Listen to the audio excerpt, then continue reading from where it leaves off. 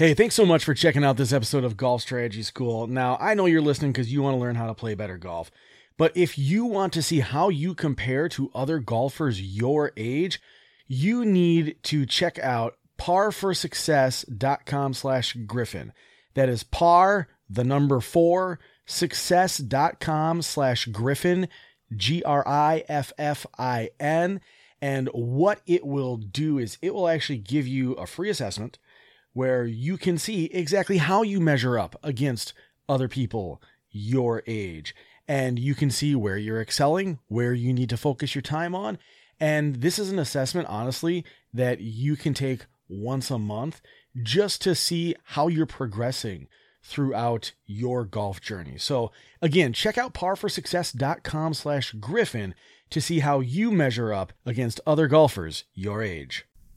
What's up, everybody? My name is Marty Griffin, and you are listening to the Golf Strategy School podcast, the only podcast that is designed to help the average, everyday weekend golfer get over those milestone humps of breaking 90 or 100 if that's what you're still working on. Today's episode is brought to you by Super Speed Golf.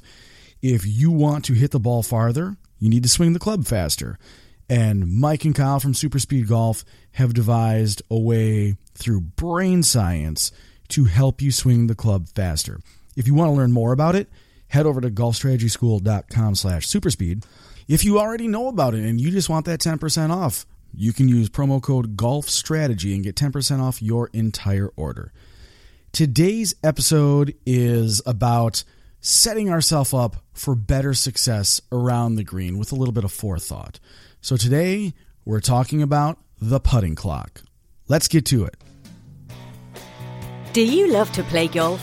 Do you wish you could be a more consistent and confident player? Well, you're in the right place. This is the Golf Strategy School podcast, where we discuss specific practice strategies used by some of the best golf instructors from around the world. Here's your host, Marty Griffin. All right, so like I said, today's episode is about the putting clock.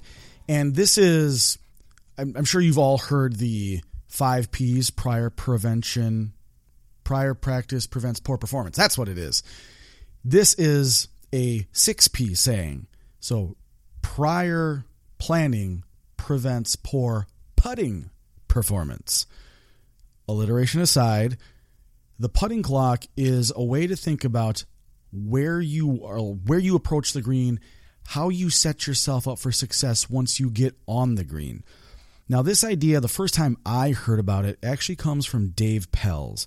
And if you're familiar with his book, The Short Game Bible, it goes deep into detail on the putting clock. Now, what the putting clock is essentially you just imagine that the cup is at the center of a clock face, and you have anywhere around there that you could lay or that you could have your ball, and you're putting towards the cup. Now, what the putting clock is really talking about is it's how to set yourself up for the easiest putt possible. Now, if the green were perfectly dead level flat, we wouldn't really care because every single putt would be straight. But the reality is the drastic majority of greens are not going to be perfectly flat. And a lot of times, greenskeepers and golf courses will use the undulation of the green to act as kind of a secondary protector of the golf hole. You see it all the time in golf tournaments when people play on Sundays in the PGA Tour.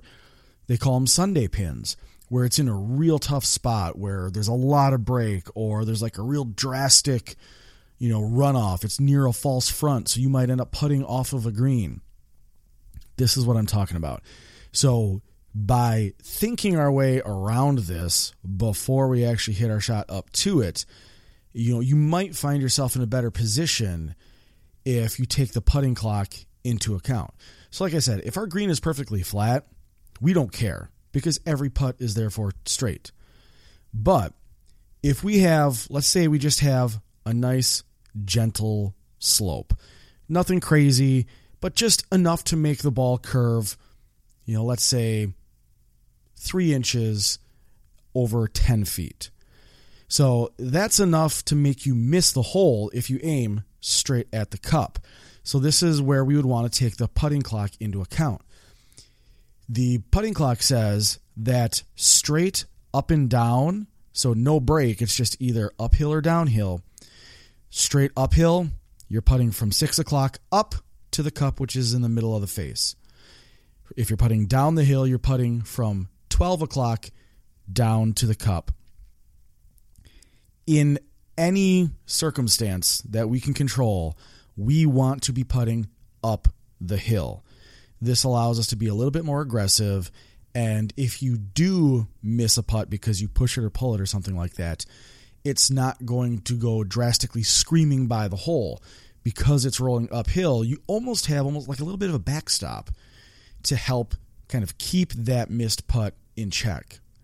So in a perfect world, you're going to be putting uphill every single time. So that's our number one choice. Our second choice is straight down the hill, so putting from 12 o'clock.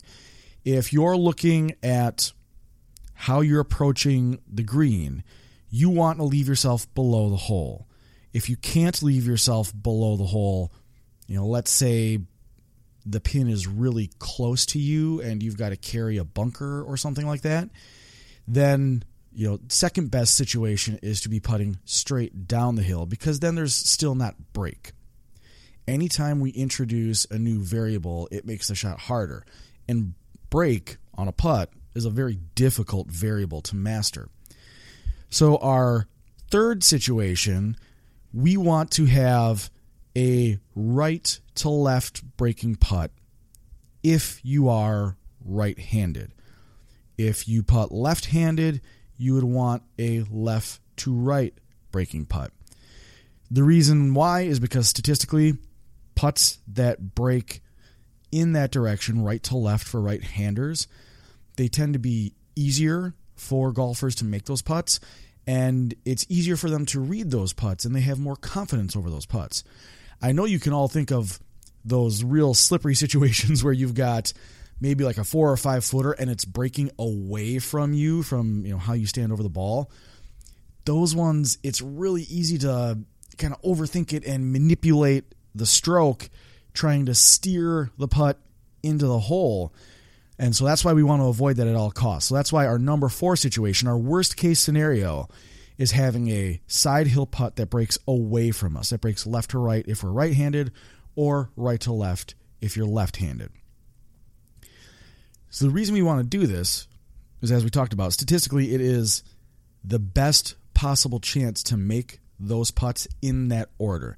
So if you imagine as you're chipping onto a green, imagine that you've got like a 15-foot circle around that green and it's a clock.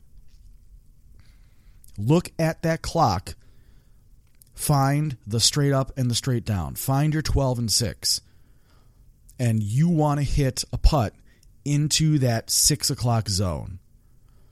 You want to hit your chip into that 6 o'clock zone.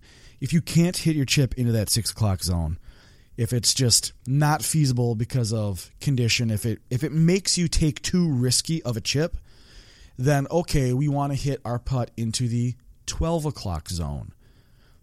If we can't do that because it's too risky, which, let's be honest, there's not going to be a lot of situations where both straight below and straight above the hole are too hard to get to, because the only reason that would be too hard is if it's too close to the edge of the green, which means the other direction is the wide side of the green where you can play safe.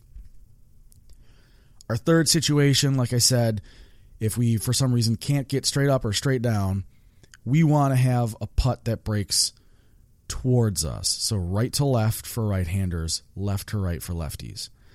It's easier to read those putts. You want to leave yourself in that zone if the other two are not available. And our last situation is that putt that breaks away from us. So this can actually work for your long lag putts as well. Normally I want people to think about this putting clock when they are greenside and they are chipping onto the green, making their approach. But if you've got a 20-plus foot putt, which, let's face it, the average first putt for golfers, for amateur golfers, is 22 feet. So if you've got a 20-plus foot putt, you're just trying to lag it somewhere close.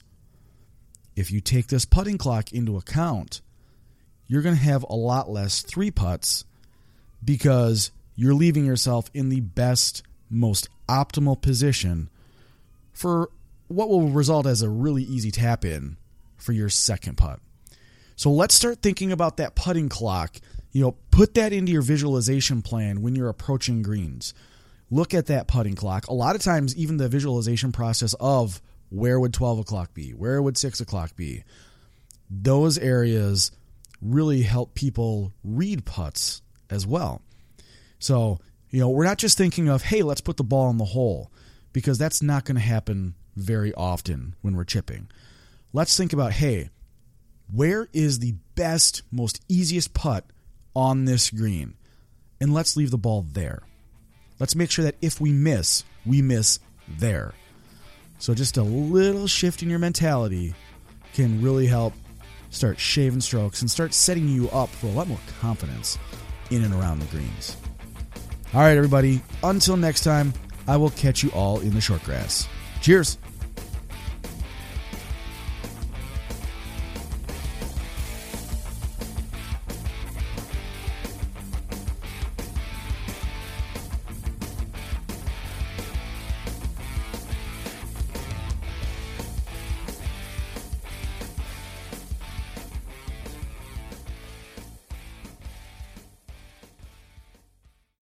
All right, thanks for listening to this episode of Golf Strategy School. As always, if you want to keep it in the short grass, all you got to do is put those lessons into effect. And if you want to see exactly how you fare in terms of your physical performance to other golfers your age, head over to par4success.com/Griffin, and you'll be able to see exactly where you line up and match up with other golfers your age based off of this free performance assessment that Chris and his team has put together. Again, that's par4success.com/Griffin to see exactly how well you line up against other golfers your age. And I'll just drop a link to it in the show notes.